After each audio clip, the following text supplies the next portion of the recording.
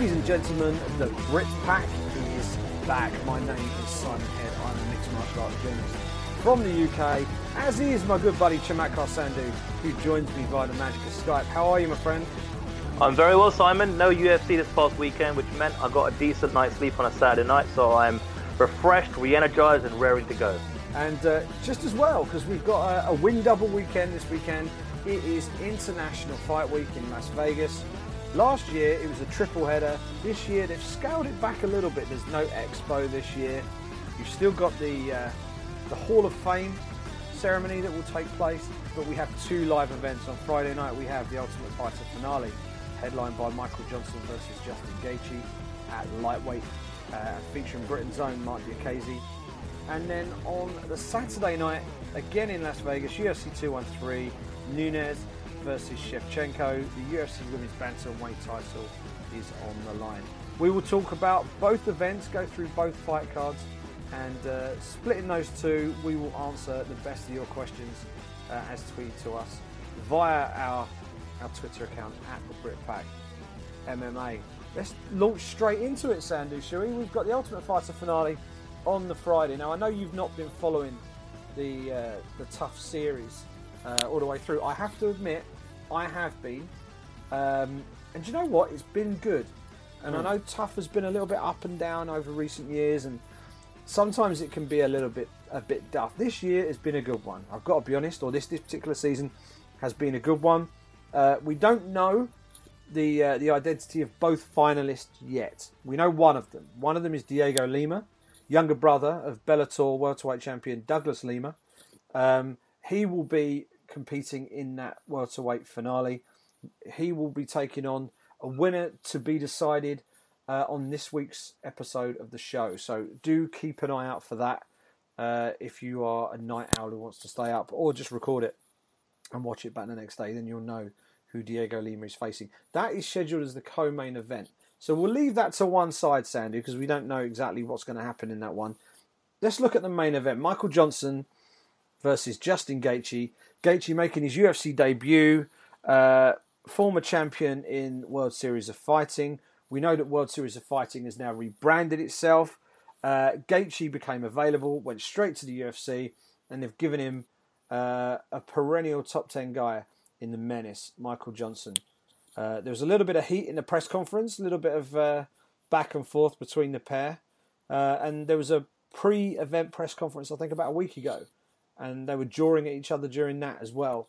It seems to be bubbling up nicely, and I think this is going to be a decent main event to kick off International Fight Week. What do you make of it? Yeah, I agree. I think this is going to end up being Justin Gaethje's kind of coming out party, especially for the international audience that the UFC kind of gets. Because obviously, with WSOF, there's some bits and pieces you can catch online, YouTube and social media. But in terms of a live stream, there isn't a broadcast deal here in the UK for the WSOF. So we never really got to see any of Justin Gaethje's fights live. But if form has got anything to do with the outcome of this fight, then I think what you're going to be looking for here is a Justin Gaethje whitewash of a performance. This guy is coming in 17-0, undefeated. And regardless of, where you fought, who you fought for, getting a record at 17-0 is, nothing to be kind of, looked down upon. And adversely, Michael Johnson's in a situation where I think he really needs a win. And he's fortunate that he's got a main event opportunity here, having lost 3 of his last 4. He's coming off a spanking from Khabib Nurmagomedov. We were both there in New York last November to witness that one, Simon, at UFC 205. And you're right, things have kind of been bubbling, really nicely between these two since the press conference. We're coming into fight week now. I'm sure there'll be a few more words exchanged. And we'll see how Justin Gaethje performs. They say that there's always octagon jitters.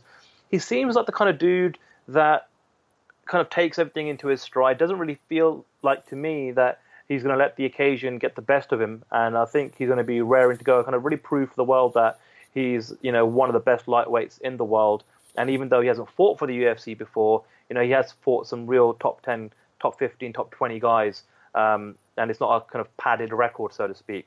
So I'm expecting big things out of Gaethje. What about you, Si? Yeah, I'm excited to see, because it's very difficult, because we don't quite know where the level of his opposition stacks up in relation to the UFC. The UFC's lightweight division, and we've spoken about it sort of ad nauseum on this show almost, one of the most talent-stacked weight classes in the sport of mixed martial arts is the UFC's lightweight division. Top 15, they're all killers. They're all just top-of-the-milk fighters. They're superb mixed martial artists. And Gaethje's just going to parachute in and take on an established guy in Michael Johnson, who's been in there with some of the best in the world. He's lost to a few. He's beaten a few as well. He's right in there. But you take a look at Gaethje's record, as you say, 17-0. 14 of those 17 have come by knockout or TKO, which is astonishing. And, he was the WSF lightweight champion, defended it 5 times. So he's, it would have been 6. But I think his fight with Melvin Gillard, I think Gillard missed weight, which meant it was a non-title fight. So effectively, he's defended the belt 6 times consecutively. So he's got that championship mentality. He's never gone beyond 3 rounds, even though he's been in championship fights. I don't know if they do 5-round championship fights in WSOF. I think they do, but he's never gone beyond 3.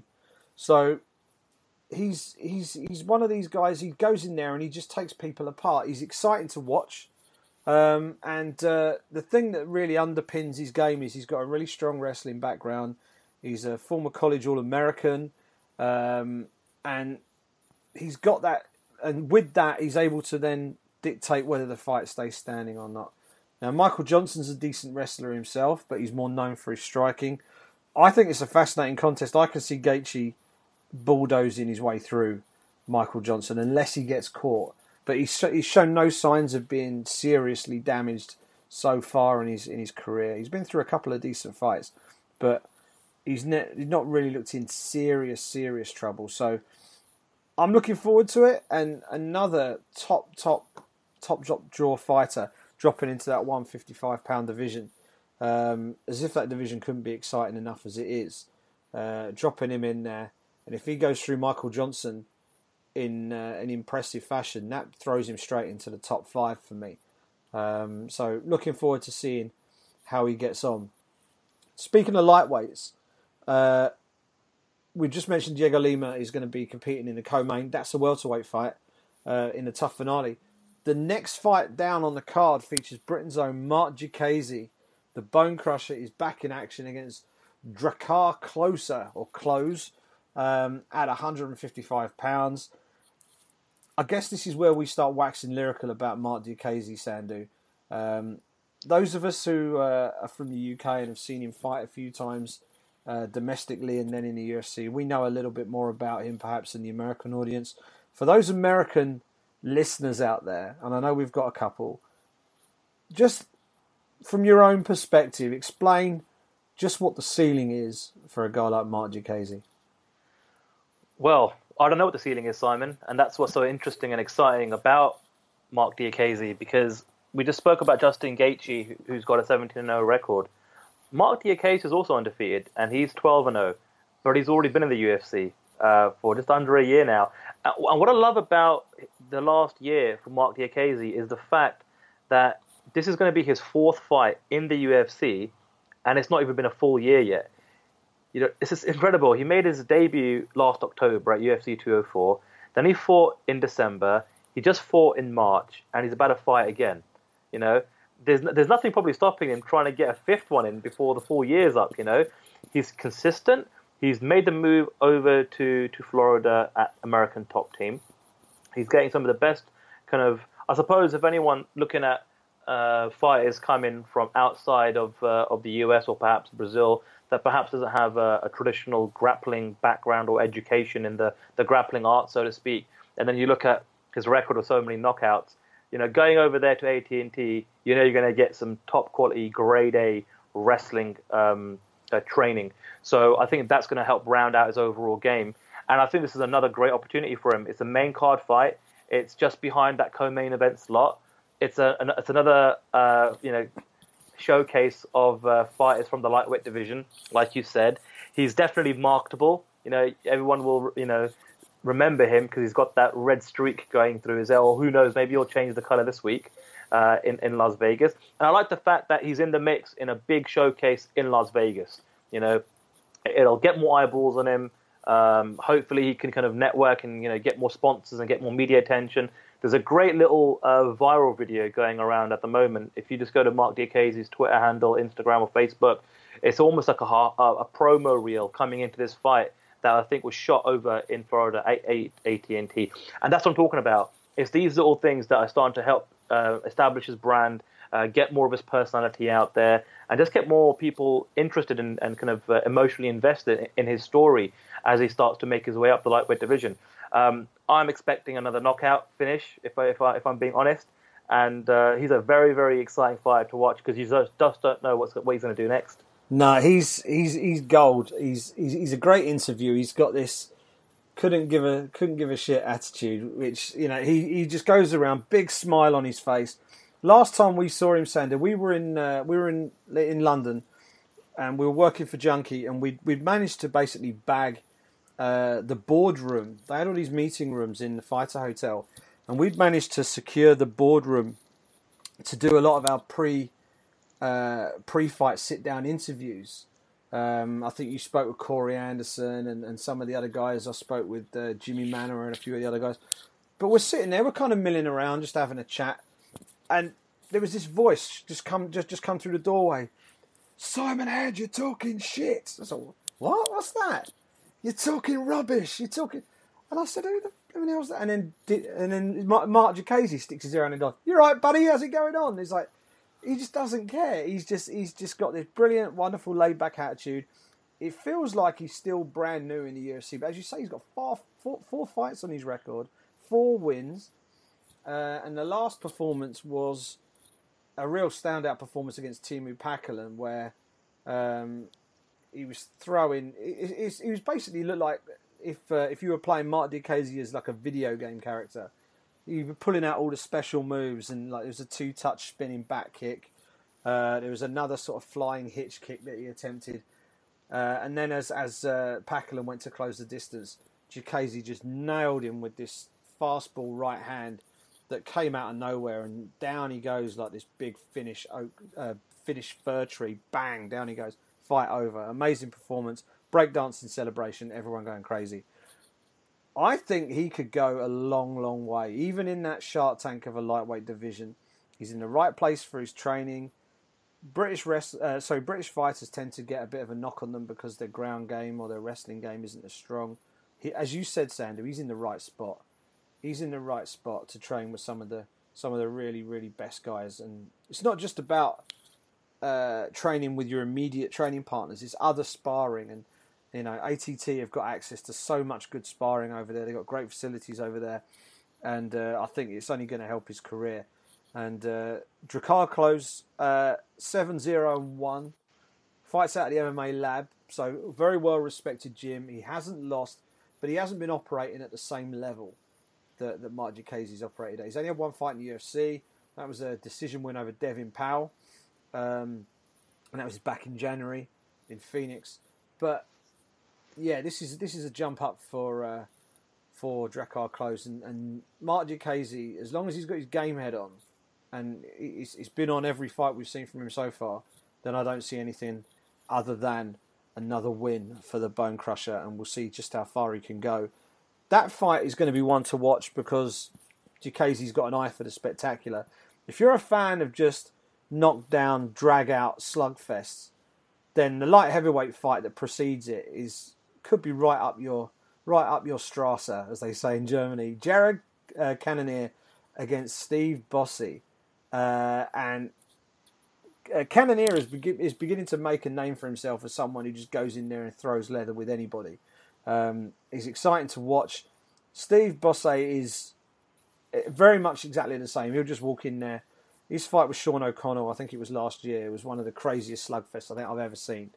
So I'm really looking forward to that one, Sandu. If you've got a pick for that fight, it's basically rock'em sock'em robots until one of them falls over, I think.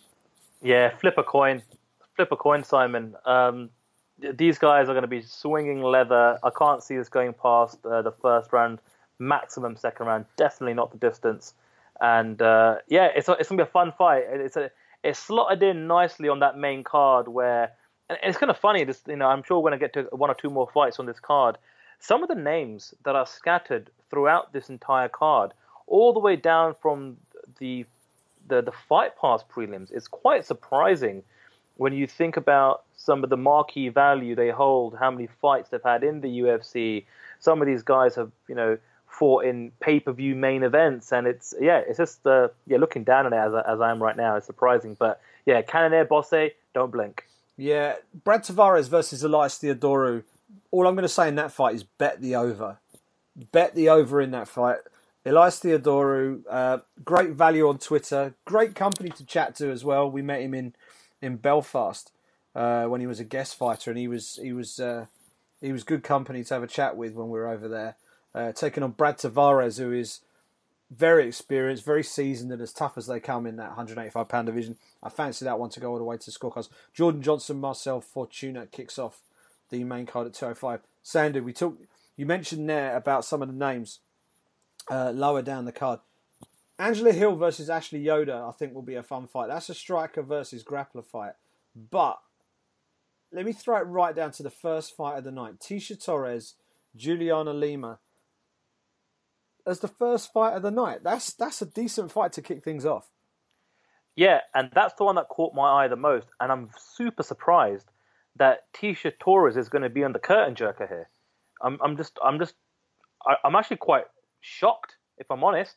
I thought, with the way, the women have been, I suppose, kind of like almost a fairy tale story in some ways for the UFC over the last 2-3 years, that when you've got, two of the best in Tisha Torres and Julia Lima, maybe you'd want to put them a little bit higher on the card. And, without, any female fights on the main card, I thought you've got three fights here. You've got 6 females, 3 fights, and none of them are going to be making it onto the FS1 main card, where traditionally FS1 cards with female fighters on them have actually done pretty well on the ratings, right? Yeah. And, and the UFC are still in a situation where they're trying to promote the women's divisions. You may have some of these fighters that might either move up or drop down in the flyweight division that's just around the corner. So that's going to need some help and promotion to kind of get that off the ground. And I'm just a bit gobsmacked, to be honest, that's the curtain jerker. What it does mean, though, is if you're a real fight fan, you're going to want to make sure you tune in from the very first fight. So if that's the tactic that the UFC have deployed here to make sure everyone tunes in, right from the very first fight on UFC Fight Pass, then job done. Yeah, I think Tisha Torres has come in as a short notice replacement. Juliana Lima was due to fight Amanda Ribas, who I think was due to make a UFC debut. Not a good look for someone about to make a UFC debut. She got flagged for a potential anti-doping violation before her UFC debut. USADA got to her before Juliana Lima did. So she got punted from the card. And that was back on... Let me look back. It was reported on the 21st that Tisha Torres would step in to replace her. So Torres is coming in at about 3 weeks' notice. Which, I think she's just picked up a master's degree. If I remember rightly, she's been studying while competing. She's been studying for a master's. I believe she's got that now, so she can now turn her attention full time to fighting. I think she's just got engaged as well. I think she's got engaged to Raquel Pennington. So it's all going on in Tisha Torres' life, and she's just stepped in at short notice to face Juliana Lima. That's the first fight of the night. That'll be a decent fight. Bet the over on that one as well. Torres loves a decision. And the other fight on the Fight Pass prelims is another one worth watching. Gray Maynard, who's been around forever, and with all respect to him, appears to be in the sort of the autumn of his career now. But he's still sticking around the UFC trying to get relevant fights. Taking on Teruto Ishihara, the lovable, crazy Japanese featherweight who we had some fun with over in Belfast when he fought Artem Lobov last November. That'll be an entertaining one, Sandu. Is it going to be the young gun, or is it going to be the old head who wins that one? See, I'm really not sure about this one, Simon, because like on the one side, I look at Gray Maynard and I think, well, he's definitely at the tail end of his career. I don't know how many more fights he's got left in him. His record as of late has been pretty much abysmal, if I'm being honest. And then on the other side of the card, you've got Teruto Ishihara, who's so bloody unpredictable. You just don't know what you're going to get out of him. He's a lot of fun fight week. His personality is just out there as one of the best. In a crowd of 400 plus fighters, to break through, get noticed, get some headlines, and almost become a bit of a cult favorite or a fan favorite amongst the MMA community. It takes some doing it, and for him, it has come so natural, right? And so I'm really not sure, because I think skill set wise, Gray Maynard has him, right? But with that youth and that exuberance and that stamina and that high level energy that Teruto has, maybe that'll get the job done. I don't know. Maybe he'll be just a little bit more active and just be a step too quick for Gray. I'm not too sure, but that's what makes this fight a little bit more intriguing for me. But I'm really not sure which way at the moment I'm kind of swaying, and I guess I'll have to see them on the scales come Friday to kind of see what they look like and get a feel for things. Yeah, I'm very much back in Ishihara in this one. Maynard's form, yeah, he's lost 5 out of his last 6, 6 out of his last 8, and has won twice in his last 9 fights, which isn't a great record. And I can't think of too many other UFC fighters who would still be on the books with a record like that. But I think there's a lot of respect for Gray Maynard within the halls of the UFC, and justifiably so. And the fights he's lost have been against good opposition: Frankie Edgar, TJ Grant, Nate Diaz, Ross Pearson, Alex Yakovlev, and Ryan Hall. You can see the opposition is starting to tail. But Teruto Ishihara, yeah, he lost to Artem Lobov, but Lobov was hitting him with bombs in that fight, and he didn't go. He didn't get finished. And prior to that fight, Ishihara beat his previous 2 opponents by knockout. So I'm going with Ishihara to finish this one. Maynard is starting to get hit a lot in his fights, which is a worry. And I fear that this might be the one that eventually puts the line under his UFC career. We will see. We've written off people before. About 4 or 5 years ago, I said Dan Henderson was finished, and then he went and nearly killed Hector Lombard in a manner that I don't think I've ever seen since in the UFC octagon. So I'm not necessarily the best person to listen to when it comes to predicting when people should retire. But Lobov versus Gray Maynard will be part of that Fight Pass prelim card. Very quickly, just the 3 fights, just to quickly touch on those so we've covered them off. Angela Hill, Ashley Yoda, that'll be fun. Striker v Grappler. Ed Herman versus CB Dollaway, battle between 2 former Ultimate Fighter competitors, I believe, and 2 veterans of that UFC middleweight division. And Jessica Eye versus Aspen Ladd at bantamweight will kick off that FS1 prelim card. That'll all be available for you in the UK on BT Sport. I think it'll be BT Sport 2. So the first 2 fights will be on Fight Pass exclusively, and then the Fox Sports prelims will be available on BT Sport 2 and Fight Pass, and then the main card will be exclusive in the UK on BT Sport. That is UFC. And then he said UFC Fight Night. Is it labelled as a fight night? It's not, is it? It's just called the Tough Finale, isn't it? I think so, yeah. The Ultimate Fighter 25 Finale, I think, is the official name. That's on Friday night at T-Mobile Arena. And if you're going out there for International Fight Week and you want to see some fights, I reckon there's half a chance of getting tickets for that one. I reckon it's a big arena. They'll have it all. They'll have it configured for the pay-per-view the next day. Yep. So you would think walk-up tickets will probably be available for that one. Without a doubt, 100%. So if you're in Vegas that week and you haven't got tickets, get yourself down to the T-Mobile Arena box office and see if you can bag yourself some seats. I have a feeling you'll be successful. And you'll see a fight card with some fun-looking fights on it. It's, as we said there, maybe not that much in the way of A-list opposition, but there's some interesting fights on that card and some interesting fighters. Gaethje's debut, Diakaze looking to do a bit more. Cannonier and Bosse just throwing kitchen sink at each other. It's going to be a good night.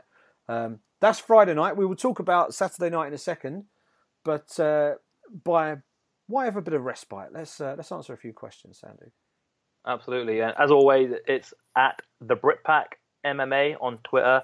You can get a hold of us and shoot us your questions throughout the week. And when I give it the heart symbol, the likey, the Mario Yamasaki heart, that's when you know that we've recognized the question, and we're going to be asking it in the following week's episode. So without further ado, the first question comes in from Nathan Clapson. What chance do you give Bobby Knuckles of winning a belt and giving Australia its first champion? Now, I'm going to pause on that, and we'll address that question in our next segment, because I think that's going to be a big talking point when we look at that UFC 213 fight card. But moving on then from there, will Nick Diaz fight again? So Stockton 209 bad boy Nick Diaz is in some trouble, Simon. He's missed out on his whereabouts for random out-of-competition testing by USADA on 3 occasions. So it's a 3 strikes and you're out rule. He's already suffered quite a bunch of suspensions from the Nevada State Athletic Commission for cases involving marijuana. We don't know what the actual punishment from USADA will eventually be. Dana White, in an interview with our friend John Morgan from this past week, said that he doesn't believe Nick Diaz will ever fight again. That was more related to Dana White's feelings of Diaz not just having the hunger required to compete anymore, feel this more of a young man's game. But given what we've got to deal with at the moment, given where Nick Diaz is at the moment in his life, and what I mean by that is if you follow his social media, he's basically in the clubs in Vegas or in LA. I'm sure he's got a lot of brand endorsement deals with vendors and service providers within the marijuana community, especially with the weed being recreationally legalized in Nevada this past week. That's going to be massive for the business side of things in the marijuana game. But bringing it all back, Simon, and I'll let you perhaps tackle this first. In your opinion, as we kind of speak here in early July 2017, will Nick Diaz fight again? Yes, he will. But it might not be with the UFC. That's my thinking. First off, the whereabouts thing is an important part of anti-doping testing, because you don't want people running from tests. In this particular case, I certainly don't think that is any kind of possibility here. Nick Diaz, I just think that he's basically he's behaving like a retired fighter already. He's not shown any obvious desire to come back. Maybe there aren't the fights there for him in the UFC. I don't know. He just doesn't seem overly concerned about it. And USADA haven't been able to track him down. Now, I don't think he'll get a 2-year ban for that. I think he'll get like 9 to 12 months, if I'm honest.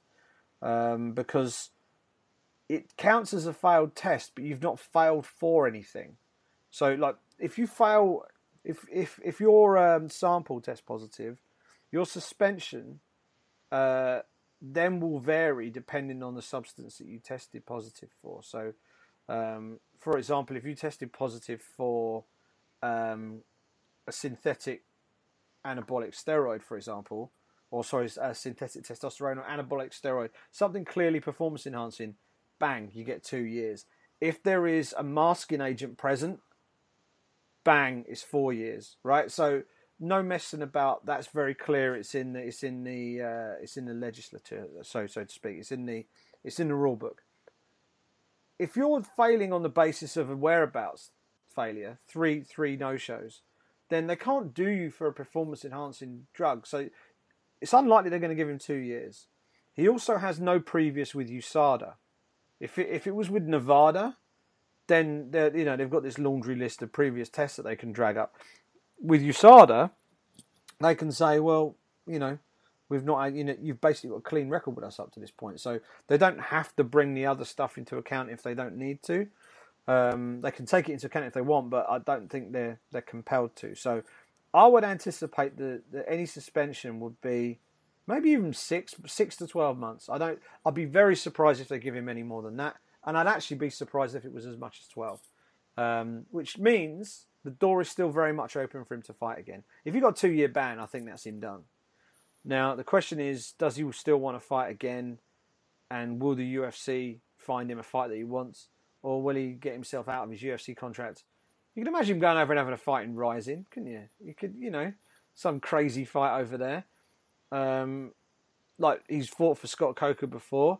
I don't think the UFC would release him to go and join Bellator. So I think the UFC like Diaz, even though he's been a little tricky to deal with. But I think they basically like him. So I just don't know whether he's going to fight in the UFC again. So will he fight again in the UFC? I'll say I don't think so. But will he fight again? Yeah, I think he might. I think we might see him in some Banzai crazy shit over in Japan in like 2-3 years time, fighting some sumo wrestler or something. It'll be something crazy like that. But yeah, from a legitimate standpoint, I don't think we're going to see him in the octagon again. I tend to disagree. I think we will see him in the octagon, and I think we will see him fight in the UFC. I just can't, for the life of me, see the UFC releasing a Diaz brother, Nick or Nate, ever, personally. Even if they've got him locked up in a contract, he's the one that's messed up here. If he doesn't agree with the USADA policy and the rules and the regulations, you've got to be talking about this and piping up about it beforehand. This is what you signed up for. Everyone knows what the situation is. You can't then, in retrospect, be like, oh, I don't know, or I don't agree with it. It doesn't wash well with people, and so that's just not how it works. Now, with that being said, I do agree with you, Simon. I think he's going to get a slap on the wrist, retrospective to what kind of punishment that the USADA are going to dish out to him. I just think that there's fighters within the UFC that will match up well with Nick Diaz to do very, very well on pay-per-view. And regardless of what endorsement deals he may have within the marijuana industry, I still feel like, while he's still young enough, he's creeping up to his mid to late 30s now, to get a pay-per-view, big payday in the fight business. I'm talking about, another fight with George St. Pierre. That's number one on the list. That will, no doubt sell a lot of tickets. You could even run it back with Anderson Silva, given how that first fight, ended up. There's always been talk of that Michael Bisping fight. That would be so much fun, with those two going at it, back and forth in the build up to that fight. And then you've always got a rematch with ruthless Robbie Lawler, who lost to Nick Diaz way back when. So you've got a handful of fights there. And I think, Nick Diaz and the Diaz brothers, they tend to kind of just, at this stage of their career anyway, only dip in and only come back when it's a big payday and perhaps they're kind of running through the funds, so to speak, from their previous payday. There's been some reports recently that Nate Diaz is going to be battling some legal, well, not battling, he's going to be in a legal situation with some former management company. Yeah. And that's going to cost him a pretty penny, and maybe that'll bring him back to the fight game a little bit sooner, just to kind of re-up on his funds in the bank account. So let's see what happens. I've got a feeling, if you sort of give him 6 months, 9 months, even a year, that's not going to deter the UFC from releasing Nick Diaz, or even give any kind of reason for Nick Diaz to not want to fight again. He'll take that, carry on doing what he's doing right now, come back, and the likes of the George St. Pierres of the world and the Michael Bispings and the Robbie Lawlers will still be here in a year from now. So, but I think we can both agree on one thing, and it's the fight game is a lot more fun when a Diaz brother, Nick or Nate, are involved with the UFC. There's a fight coming up. It's just a lot more fun. Amen to that. Fingers crossed, he does make a comeback and does fight sooner rather than later. Final question, bit of a weird one, Simon. So maybe you can kind of weigh in and help me out here. It comes from Stephen Murray, and he says, "Is Sandu excited for UFC 213? I hope not, as the best events are the ones he's not excited for." So it's always the way, isn't it, Simon? You look at an event on paper and you think to yourself, I'm not too sure. I'm not really sure about this one. should I skip it? Should I watch it on Sunday morning with my breakfast and just kind of look at the results and skip to the fights that you've got a guaranteed finish, or what should you do? Or are you going to really stay up until 4, 5, 6 in the morning and get through what on paper, isn't exactly the most kind of mouth-watering, tantalizing, exciting, fight card. And it's always those cards that end up being the ones that have like record-breaking number of submissions, record-breaking number of knockouts, give you knockout of the year, performances and fight of the year candidates and stuff like that. But have I started to get a bit of a reputation now, Simon, where I'm kind of like down on cards that eventually end up being blockbusters? I couldn't possibly speak for our listeners, but it has been pointed out to me, yes. It was asked to me. I don't know if this is the same question from like 2 weeks ago, but I think Stephen may have tweeted me a very similar question. And I answered on your behalf and basically said that you thought that the card, but based on your track record and the fact that it's been suggested that when you're really excited for a card, it flops. So on your behalf, I said that you've confided in me and told me that you think that the card sucks and that there's no exciting fights on there, which guarantees that it's going to do really well. So that's basically it. But no, how can you not be excited for the 2 pay-per-views that are coming up? This one looks pretty thin by comparison to 214, which is insanely stacked. Even more quality fights have been added to it since last week. But yeah, I think this one will be a good one. And I mean, first off, let's have the definitive Sandu take. This is going to be a good one, isn't it? It actually is going to be a good one. So I hope I haven't jinxed it. I hope, come next Monday, we're not looking back at UFC 213 and looking at a card that's got 12 decisions. Because I'm not taking responsibility for that whatsoever. But no, look, am I as pumped and excited as I have been for previous International Fight Week pay-per-views and previous July 4th offerings from the UFC? No. Comparative to the offerings of 2017, however, this is a really, really great pay-per-view offering. And I can't wait to get into it. And I guess that's the next segment, right? Look at that. This is almost like we've rehearsed this. Obviously, we haven't. But yeah, we'll kick straight on, shall we? UFC 213, T-Mobile Arena, Saturday night. Amanda Nunes versus Valentina Shevchenko is the main event. But this is a 2-title main card because the co-main event is a fight for the interim middleweight championship of the world. Yoel Romero versus Robert Whittaker. Even though he doesn't want to be known as Bobby Knuckles, we're going to call him Bobby Knuckles because it's a cool nickname. But let's talk about Amanda Nunes versus Valentina Shevchenko. I'm really excited for this fight because of what happened in the first fight. Mm-hmm. Amanda Nunes won the first fight by decision. She won the first round clearly. She edged the second round, but the fight had started to turn by the end of that second round. And Shevchenko was the dominant fighter in the third round. And it was because Nunes had done just enough in that second round that she got the nod on all 3 cards by unanimous decision. I thought that the decision was correct at the time. And I've seen it back since, and I still think it was the right decision. However, if that fight had gone over another 2 rounds, Shevchenko, I think, would have stopped Nunes. I really do believe that. And what we're going to see on Saturday night is Nunes versus Shevchenko over 5 rounds. And the question now is, has Amanda Nunes improved her game to the level that she can basically stop Shevchenko in the first 3 rounds? Or are we going to see a similar fight play out with Shevchenko coming on strong towards the end? It's a fascinating contest, and I'm really, really looking forward to it. How are you, first impressions leading into this one, Sandu?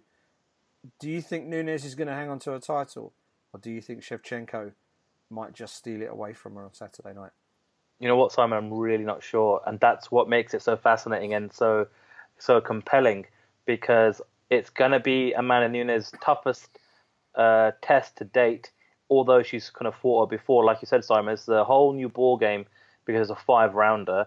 What Nunes kind of has, I suppose, in her favor this time round is she's now got used to performing in a main event slot on a blockbuster event. She's fought Miesha Tate, she's fought Ronda Rousey. It doesn't get bigger than that. It doesn't get bigger than two of the biggest names in women's MMA history right there and then. It's amazing to see also.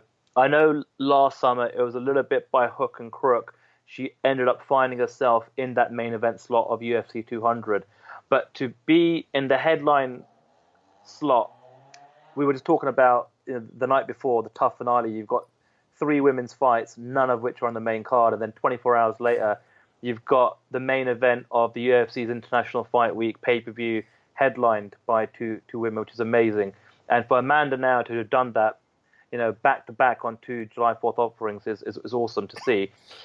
But she's got her hands full, Simon. She really has got her hands full with Valentina Shevchenko, who, after losing to Amanda the first time, she didn't exactly have it easy herself. She fought Holly Holm and Juliana Pena, and she looked really great in both those performances, looked really, really awesome. And, sometimes people forget that she's got, a stellar Muay Thai record as well. And look, if you're a betting man or a betting woman, you're going to put money on Amanda Nunes early, right? Round 1, round 2, maybe. But if you're going to put money on Shevchenko, then you're looking at maybe 4th round, maybe 5th round, maybe a decision. Does she have enough to put Amanda Nunes away? I think she does, especially in those later rounds. And I'm really interested to see what Nunes' gas tank is in those championship rounds if she can't get it finished early. And again, these are all the questions, that make this fight so interesting. As we are at the beginning of fight week and recording this show, Simon, I'm still leaning a little bit towards Shevchenko here. I think she's good. I think she's got what it takes. I think she's going to be Amanda Nunes' Achilles heel in this women's bantamweight division. So, we'll see how things pan out during fight week, what they look like on the scales. But I tell you what, I'll preface this by saying, if Amanda Nunes beats Valentina Shevchenko, it'll eclipse any other performance that she's had so far, and that includes winning against Shevchenko the first time round. For me, it'll be much better than beating Ronda Rousey. It'll be much better than beating Miesha Tate. If she beats Shevchenko where Shevchenko is right now, then that'll be the best win of her career. Yeah. Here's a little stat for you. Her last 2 fights have garnered 1 million pay-per-view buys. There you go. So, which is kind of interesting. UFC 200, obviously a blockbuster event. UFC 207, she was fighting Ronda Rousey. I don't know if this one will hit the 1 million mark. I suspect it'll fall short. But to me, this is, I tend to agree with you. This is the toughest assignment of her career. Now, the issue with the 5 rounds, I think, remains the biggest thing here. Because, okay, she's been champion for 2 fights now. Well, she fought in 2 title fights most recently. But she's had them both done inside the first round. So, effectively, there's very little difference.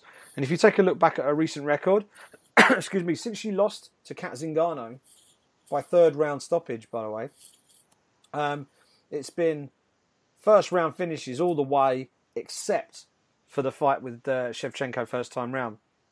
I think Shevchenko can fight to a game plan. I think she will fight smart. I'm putting my money on the table now. Valentina Shevchenko wins this one by late TKO finish or submission, but I think she gets it done. Yeah, that's a good shout. I mean, it's going to be interesting to see both these women kind of play out the media opportunities, what they're talking about, what they're saying, how they're mentally prepared for this fight. And, this is going to definitely, like I said, be Amanda Nunes' toughest assignment to date. And, I'm just really looking forward to it. Yeah, apologies, by the way, for any really loud coughing in the background. I've got a serious tickle on the throat today, so apologies for that. Co-main event, Yoel Romero, Bobby Knuckles, Robert Whittaker. I'm putting it on the line now. Robert Whittaker knocks out Yoel Romero and becomes the interim middleweight champion of the world. He does it in round 3 or round 4, but he does it. Mark my words, I've put it down there. So go down the bookies as quickly as you can and load up on Yoel Romero. Sandu, who you got? I'm waiting for Yoel Romero. I'm so glad you weren't so gung ho with your pick and your prediction there as you cough your brains out. Look, Robert Whittaker has got everything required to defeat any middleweight. He's got punching power. He's got youth and stamina on his side. He looks great at middleweight. You know, we had a question come in earlier on regarding him as being perhaps, you know, the guy that can put Australia on his back, become a UFC champion, and then really tick on from there. And Australia is a massively important market for the UFC, not just from the point of view of holding big events there, but they can hold pay-per-view events there. They can hold FS1 events there and it not interfere with the time zone back in the US, that's a home run. That's when you get the best of both worlds. We've seen them come to Europe and parts of Asia where it's an ungodly hour both for us and for them. You know, it just doesn't work. Yeah. So on the one side, to be able to have Robert Whittaker as a champion, whether it's an interim or a fully fledged champion in the UFC, believe me, business-wise, would be fantastic for that Australian market. However, we're talking about the soldier of God. We're talking about a man who defies age, who defies everything as a 40-year-old, as a former Olympian, as a guy that's 13-1, undefeated in the UFC. His resume includes former champion Chris Weidman, former Strikeforce champion Ronaldo Jacare Souza, former UFC champion Lyoto Machida, former Strikeforce champion Tim Kennedy, and the list just goes on and on. Brad Tavares, Derek Brunson. This guy, not just from his performances inside the octagon, but outside with his interviews and his persona and his personality, he's just become somebody you can't keep your eyes off, Simon. You know, he's someone that you want to look forward to. We last saw him compete back in New York last November, and it was, in a way, a star-making performance for him because he beat the hometown boy in Chris Weidman, and then he had this wonderful back and forth with Michael Bisping on the mic with his now iconic line where he kind of basically said, what did he say, Simon? It's so iconic, I can't remember it. What was his line, Simon? I love you, Mike. I love you. And Mike Bisping's flicking him the double middle fingers and pretending to inject his own arse with steroids. And it's all captured on split screen. It was on the big screens in the arena. Yeah. And everyone on press row was just in pieces watching it. It was TV gold. And Romero's like, I love you, Mike. I love you. And Bisping's just giving him loads. And he ended it by saying, see you soon, boy. See you soon, boy. And he's not going to be seeing him anytime soon. But if he wins this fight and becomes the interim middleweight champion, that's certainly going to speed things up in terms of fighting Michael, you know, sooner rather than later, depending on obviously what happens with Bisping and his potential future with one perhaps George St. Pierre, which is still yet to be kind of solidified, rectified, and discussed and, you know, ironed out, so to speak. But I don't know. For the life of me, Simon, I just can't pick against Romero at the moment. I feel as though, yes, Robert Whittaker's got punching power, but so has Romero. But Romero's got the X factor, and that is his Olympic wrestling pedigree. I can see him taking Whittaker down in those first couple of rounds, laying on him, putting in some ground and pound, and then the ref jumping in to wave it off. But I can see where you're coming from, because after those first couple of rounds, the gas tank goes. He's a big, muscular middleweight.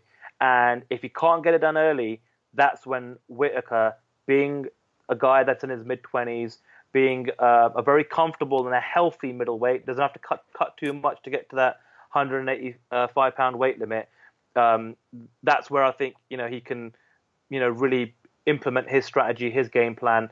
And the longer the fight goes, if this goes into the third, fourth, fifth round, then yeah, I'd favour Robert Whittaker. I just have a feeling, though, Romero's going to get it done early. Well, here's the thing, right? They've both got a common opponent in Ronaldo Jacare Souza. Romero and Jacare went the distance in a fight that I thought Jacare won. It was a very closely contested fight. Romero threw everything he could at Jacare. Jacare threw everything he had at Romero. And in the end, the judges gave it to Yoel Romero. Robert Whittaker stepped in there with Jacare and absolutely took him to the cleaners. And it wasn't even close. And that was the thing that really leapt out to me watching it. Rather than Whittaker going in there and people thinking, okay, he might have a puncher's chance here. That fight wasn't even close. Whittaker went in there and did a job on one of the best middleweights in the world, and a guy who's been one of the best middleweights in the world for the best part of a decade. Because Jacare has been there or thereabouts for almost 10 years. And Whittaker went in there nerveless, had the right game plan, and absolutely put him away. And at that point, I thought to myself, this is a future world champion we're looking at right here. And I genuinely believe that. I think Yoel Romero is very dangerous early on. What you said about his wrestling pedigree and being able to take guys down, actually watching Yoel Romero's fights, he doesn't do it that much.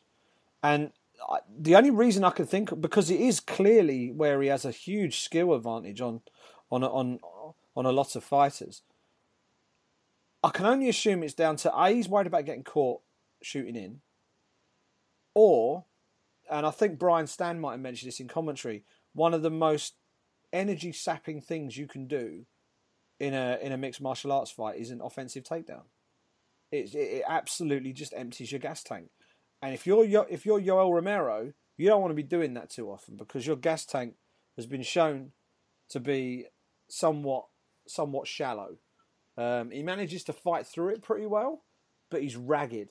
And you can't afford to be ragged against Robert Whittaker, because he will light you up like a Christmas tree. So I think Romero really has got to explode on Robert Whittaker in the first couple of rounds. And I think Whittaker will be too clever for that.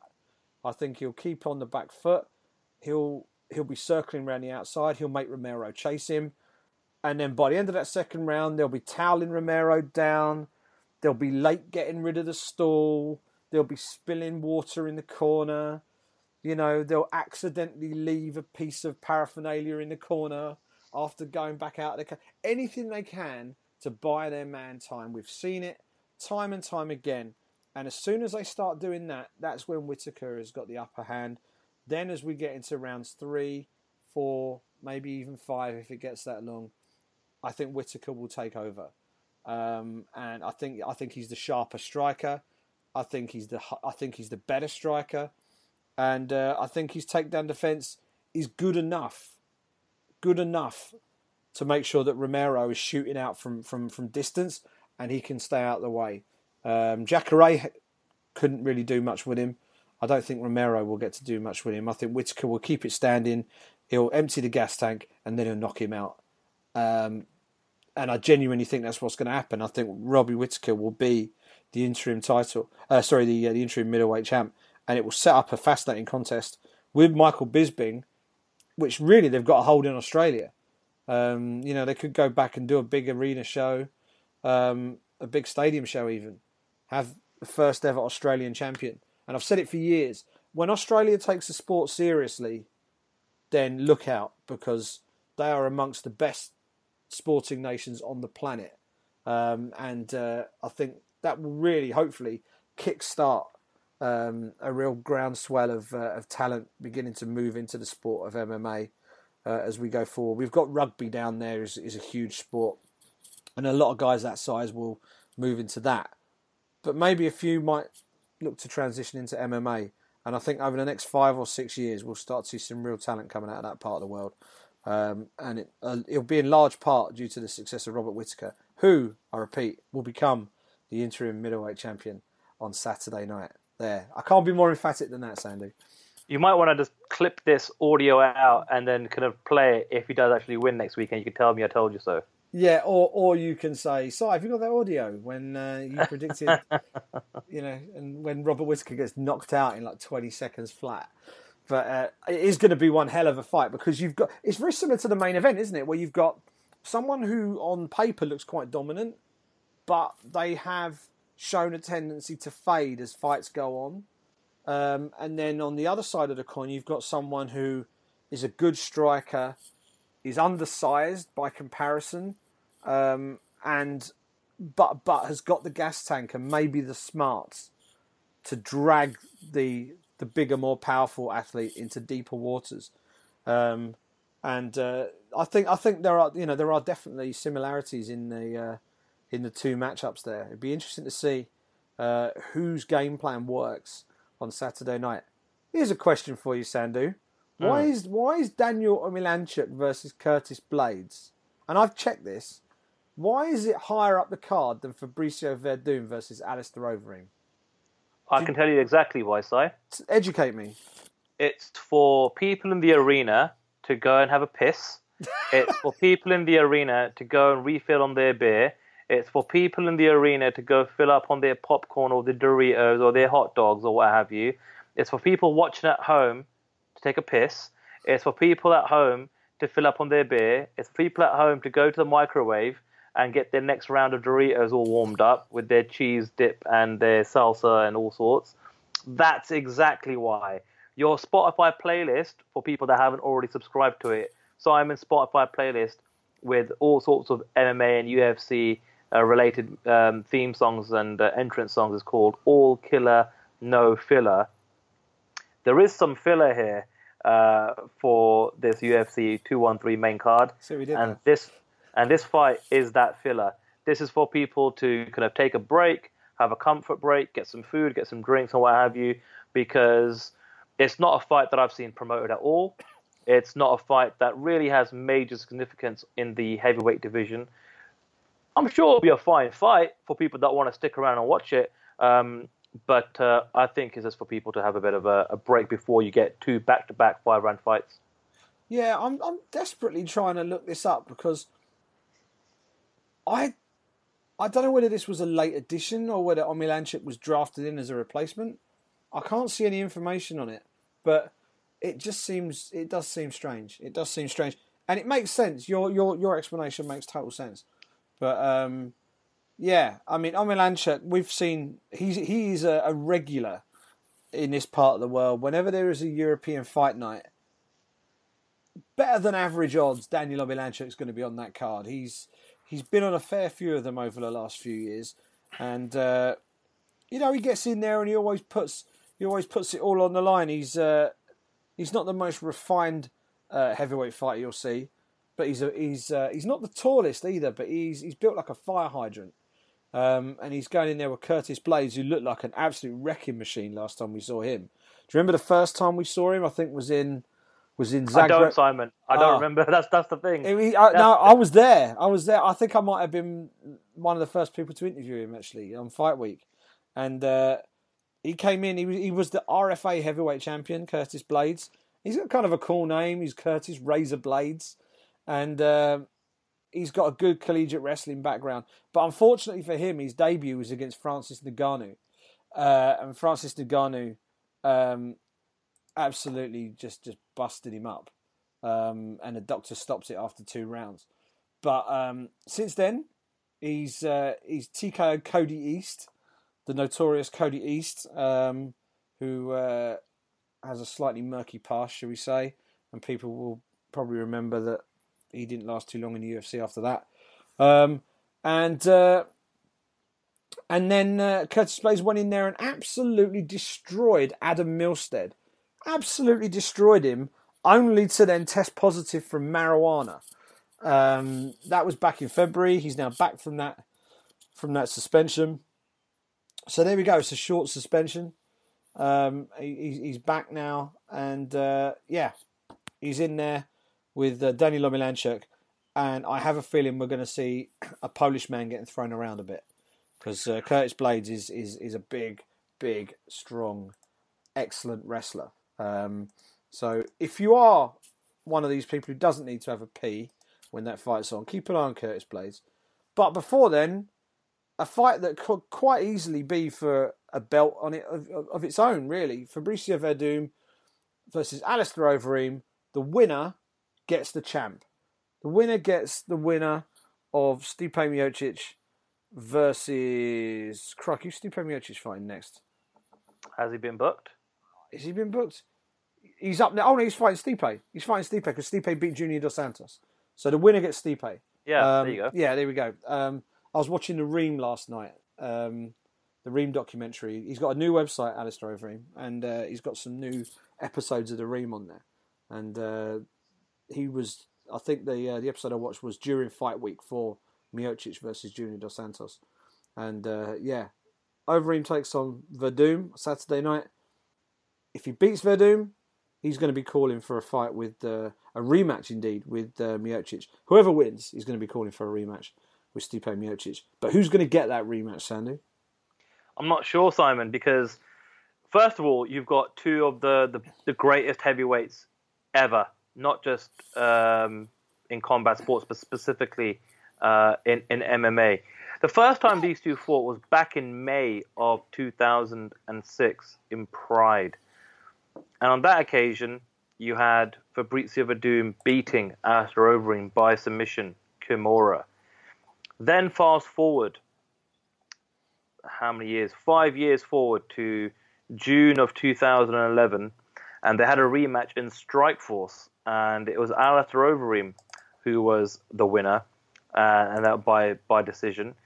And now they're going to be fighting again 6 years later again. And it's so interesting to see two guys fight each other over almost a decade, where their skill sets over that period have obviously, progressed and gotten better and better as time has gone on.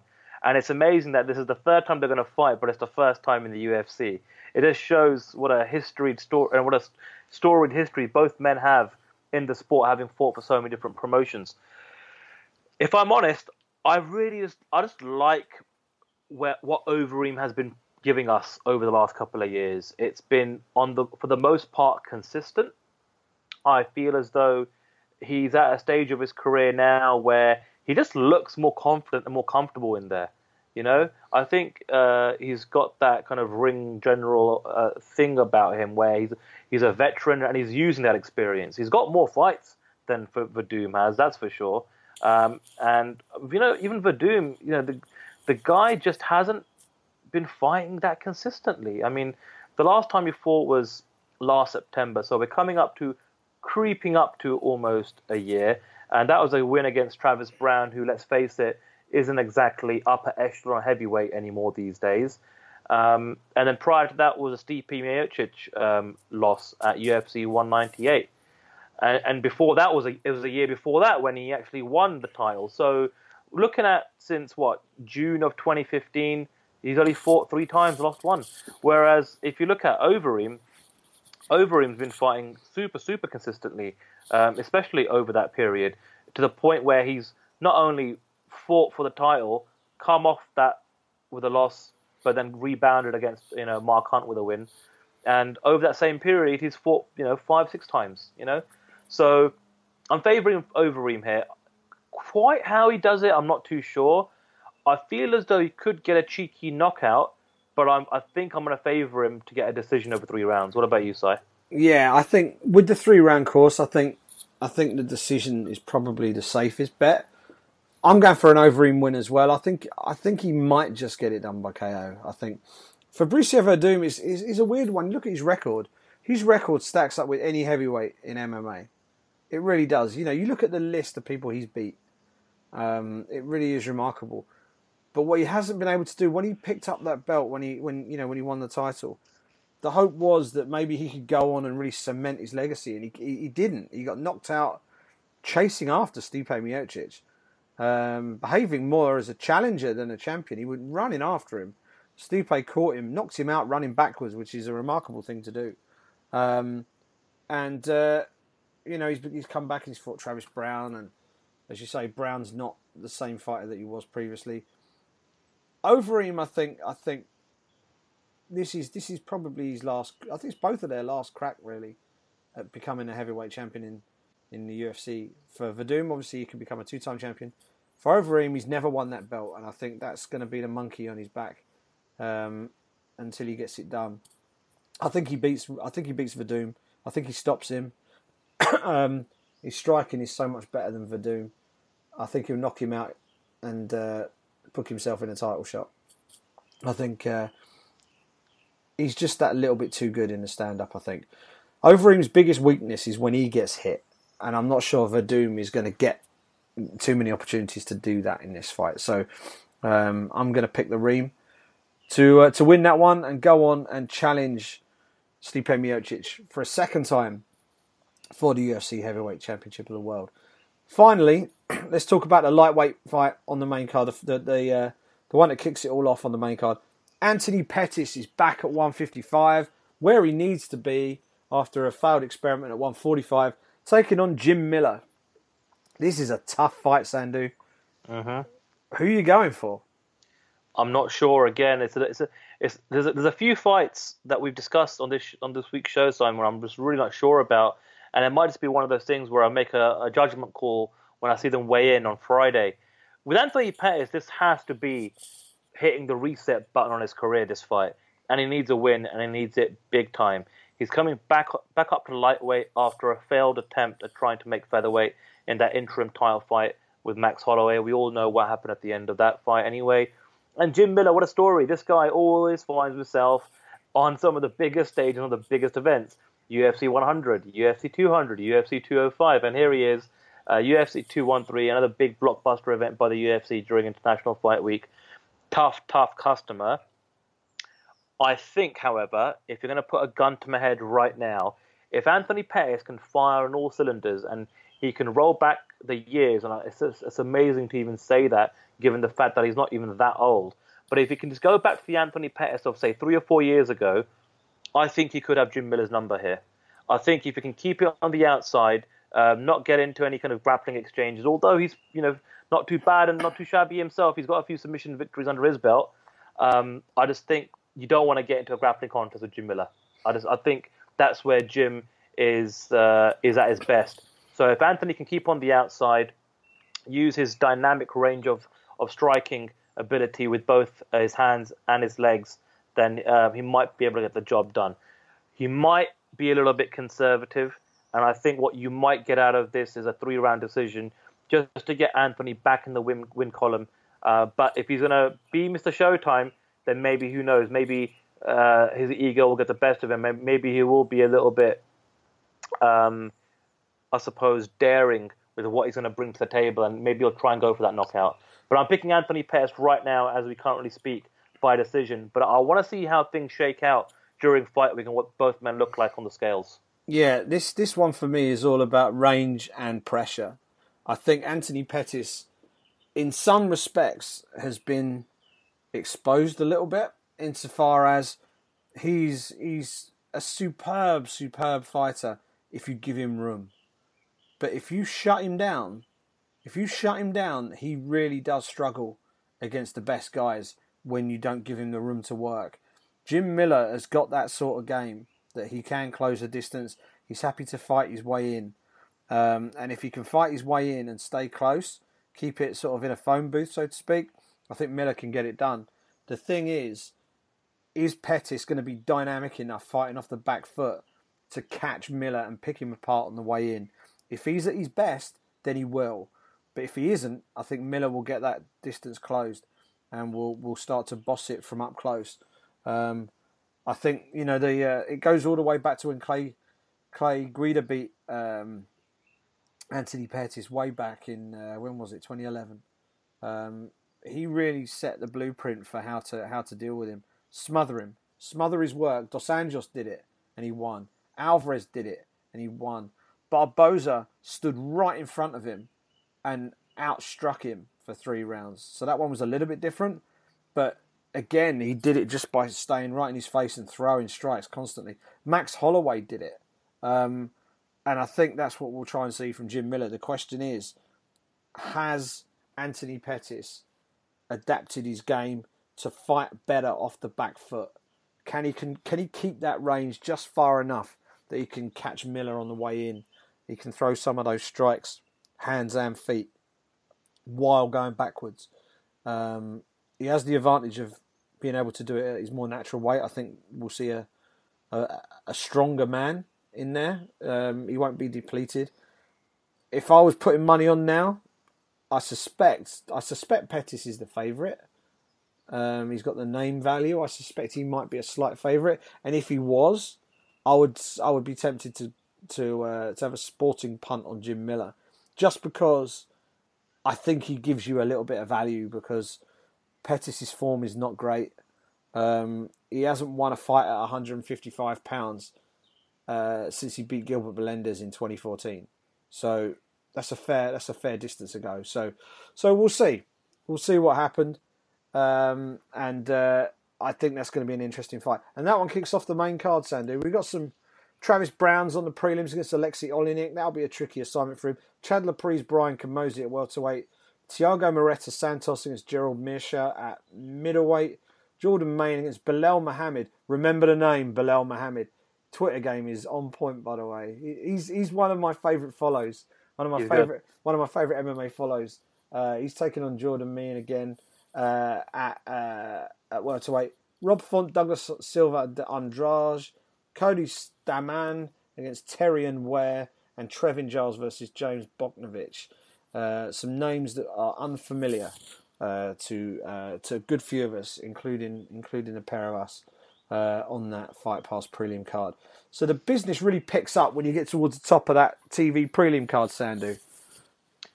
Yeah, it does. And, you mentioned earlier on, Simon, that, fans that are out in Las Vegas for International Fight Week may want to rock up to the T-Mobile Arena for that tough finale.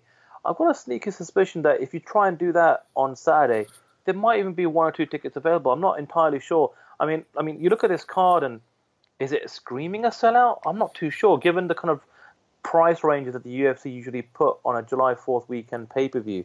So, if you're kind of holding out to see if there might be some tickets available, I think you might be in luck this week in Vegas.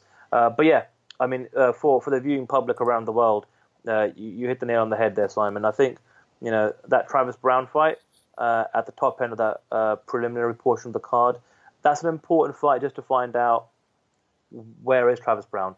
Right now he's coming off 3 back-to-back losses, and he needs a win big time. He just doesn't look like he can hang with the. Look at some of the guys in the heavyweight division now. You got Francis Ngannou. You got even some of the veterans that are just improving all the damn time. Look at Stipe Miocic. You put him in there with the Travis Brown right now. He'll smoke him. He'll absolutely smoke him. And maybe a part of his decline over the last couple of years has got to be the fact that he moved over to the Glendale Fight Club, and before that he was with Jackson Wink and was doing fairly well for himself. So we'll see what happens. I think, I don't know where he is right now, but I think I did kind of read a few bits and pieces that he hadn't perhaps full-time left Glendale Fight Club, but he's been chopping and changing his training. So let's see if we get version 3.0. But yeah, like you said, Simon, that pay-per-view is worth every penny except for that piss break of a fight with Daniel Omalenchuk versus Curtis Blades. Word very quickly about Alexei Oleinik. He has had 62 career fights. Now, for a heavyweight, that is just obscene. To be able to have had 62 pro fights.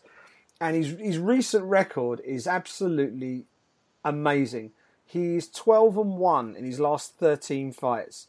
And all 12 of those wins have come inside the distance. And I think 10 of the 12 have come by submission. So if you want a cheeky sporting bet, get on Alexei Oleinik by submission, because I think you might get a price there. He's got some form. His last 2 victories against Jared Rochat and Victor Pesta both earned him Performance of the Night bonuses. One was a first round KO, and more recently the Pesta win was a first round rear naked choke submission. So he might be one to watch out for. I know Travis Brown is the name in that fight, but if you're looking purely at form, A versus B, then Alexei Oleinik is definitely the man to watch in that fight. So keep an eye out for Alexei Oleinik in that one. That pretty much takes us to the end of this week's show. We've got a packed weekend of fights. A couple of back-to-back late nights. I don't quite know how that's going to affect people's Monday, because late night Friday night, late night Saturday night, I'm probably going to be awake anyway, baby and all the rest of it, so it's not going to worry me too much. but it's going to be a fun weekend. It's going to be a fun weekend. Ultimate Fighter finale Friday night, live, UFC Fight Pass, and then BT Sport. UFC 213, Nina Shevchenko, Saturday night, early prelims on Fight Pass, everything else, BT Sport. You can subscribe to the BritPack via Apple Podcasts, via Acast, Stitcher and SoundCloud. You can follow us on Twitter @SandyMMA, @SimonHead, and the place to go for all your questions, tweet them to @BritPack MMA. Check out the website as well, thebritpackmma.com. That was show number 45. We are hurtling towards that half century, and with your help we will get there in just a few short weeks' time. Thank you so much for listening, and we will speak to you next week.